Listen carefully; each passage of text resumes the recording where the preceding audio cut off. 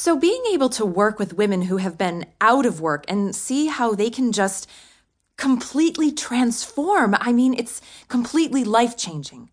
If you've ever been unemployed, you know that there's so many shots to your identity, your sense of self, your sense of self-worth. You don't really have constant community. Even if you do have friends, it's very different. I used to see an unemployed guy and be like, you just need to work harder, fool. You need to get out there and apply. And then from doing it and applying everywhere and still not being able to get a job, you're just like, okay, maybe I was a jerk. Maybe these people do try.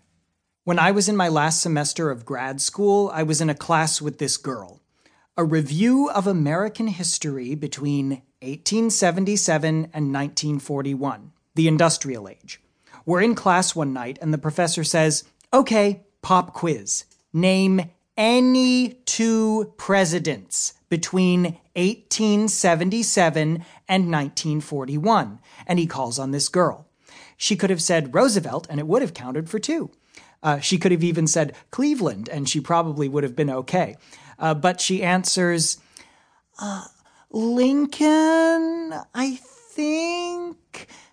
And now that girl is the history teacher at my old high school. I mean, seriously. Well, don't get in trouble and keep trying. Sometimes you do stuff and more or less struggle at it. And there are times you try too hard. And times things just fall into place. Don't get bullheaded. Don't let people pave the road for you. Pave your own. That way, you have got no one else to blame. Just gotta know right and wrong. I do think that, unfortunately, so much of what's presented to us is just being molded by others. We do things like watch TV or listen to the radio, and that tells us what we should be like. In my opinion, we're not being taught to think for ourselves anymore. So I'm personally afraid that we've drifted far away from free thoughts as far as what the American dream should be. I think the American dream is probably different for every person. They should follow their hearts. There's a woman that I work with, probably in her mid-50s, who said, I always wanted to be a librarian. I never did it, but I really just enjoy organizing books. And it sounds so silly and mundane, but it was something she was always interested in trying. There were 2 librarian positions open, and while she didn't get that specific job, just for her to be aware of something in her life that she loves to do, I think that is really important. It sounds so cliche, but you have to do what you love. I had a boss who talked about how people are always saying you need to follow your passion. And he said something to the effect, yeah, there are a lot of people sitting on their parents' couch at home because they're trying to find their passion. His argument was like, you may have a passion for something, but that doesn't mean that you should forego other areas that you are skilled in or other jobs that are lucrative just to follow your passion. You can find passion in other areas. Do I play a character at work? No. I feel like myself. Pretty sure of myself, basically.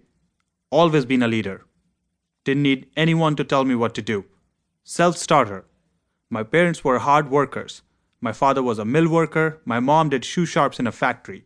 Family of 9. So everybody had chores. I was smack dead in the middle. You take a shellacking from both ends. Everyone I see at teaching job fairs has one of those portfolios with the stupid little red schoolhouse on the front. I refused to do that, and I never got any interviews. Then, just to see what would happen, I added that damn red schoolhouse picture to my portfolio. I went into a job fair and I got 3 interviews in a matter of a few days. What? One analogy I always use with our group is someone might be a basketball star, but he has physical therapists and a coach and personal trainers.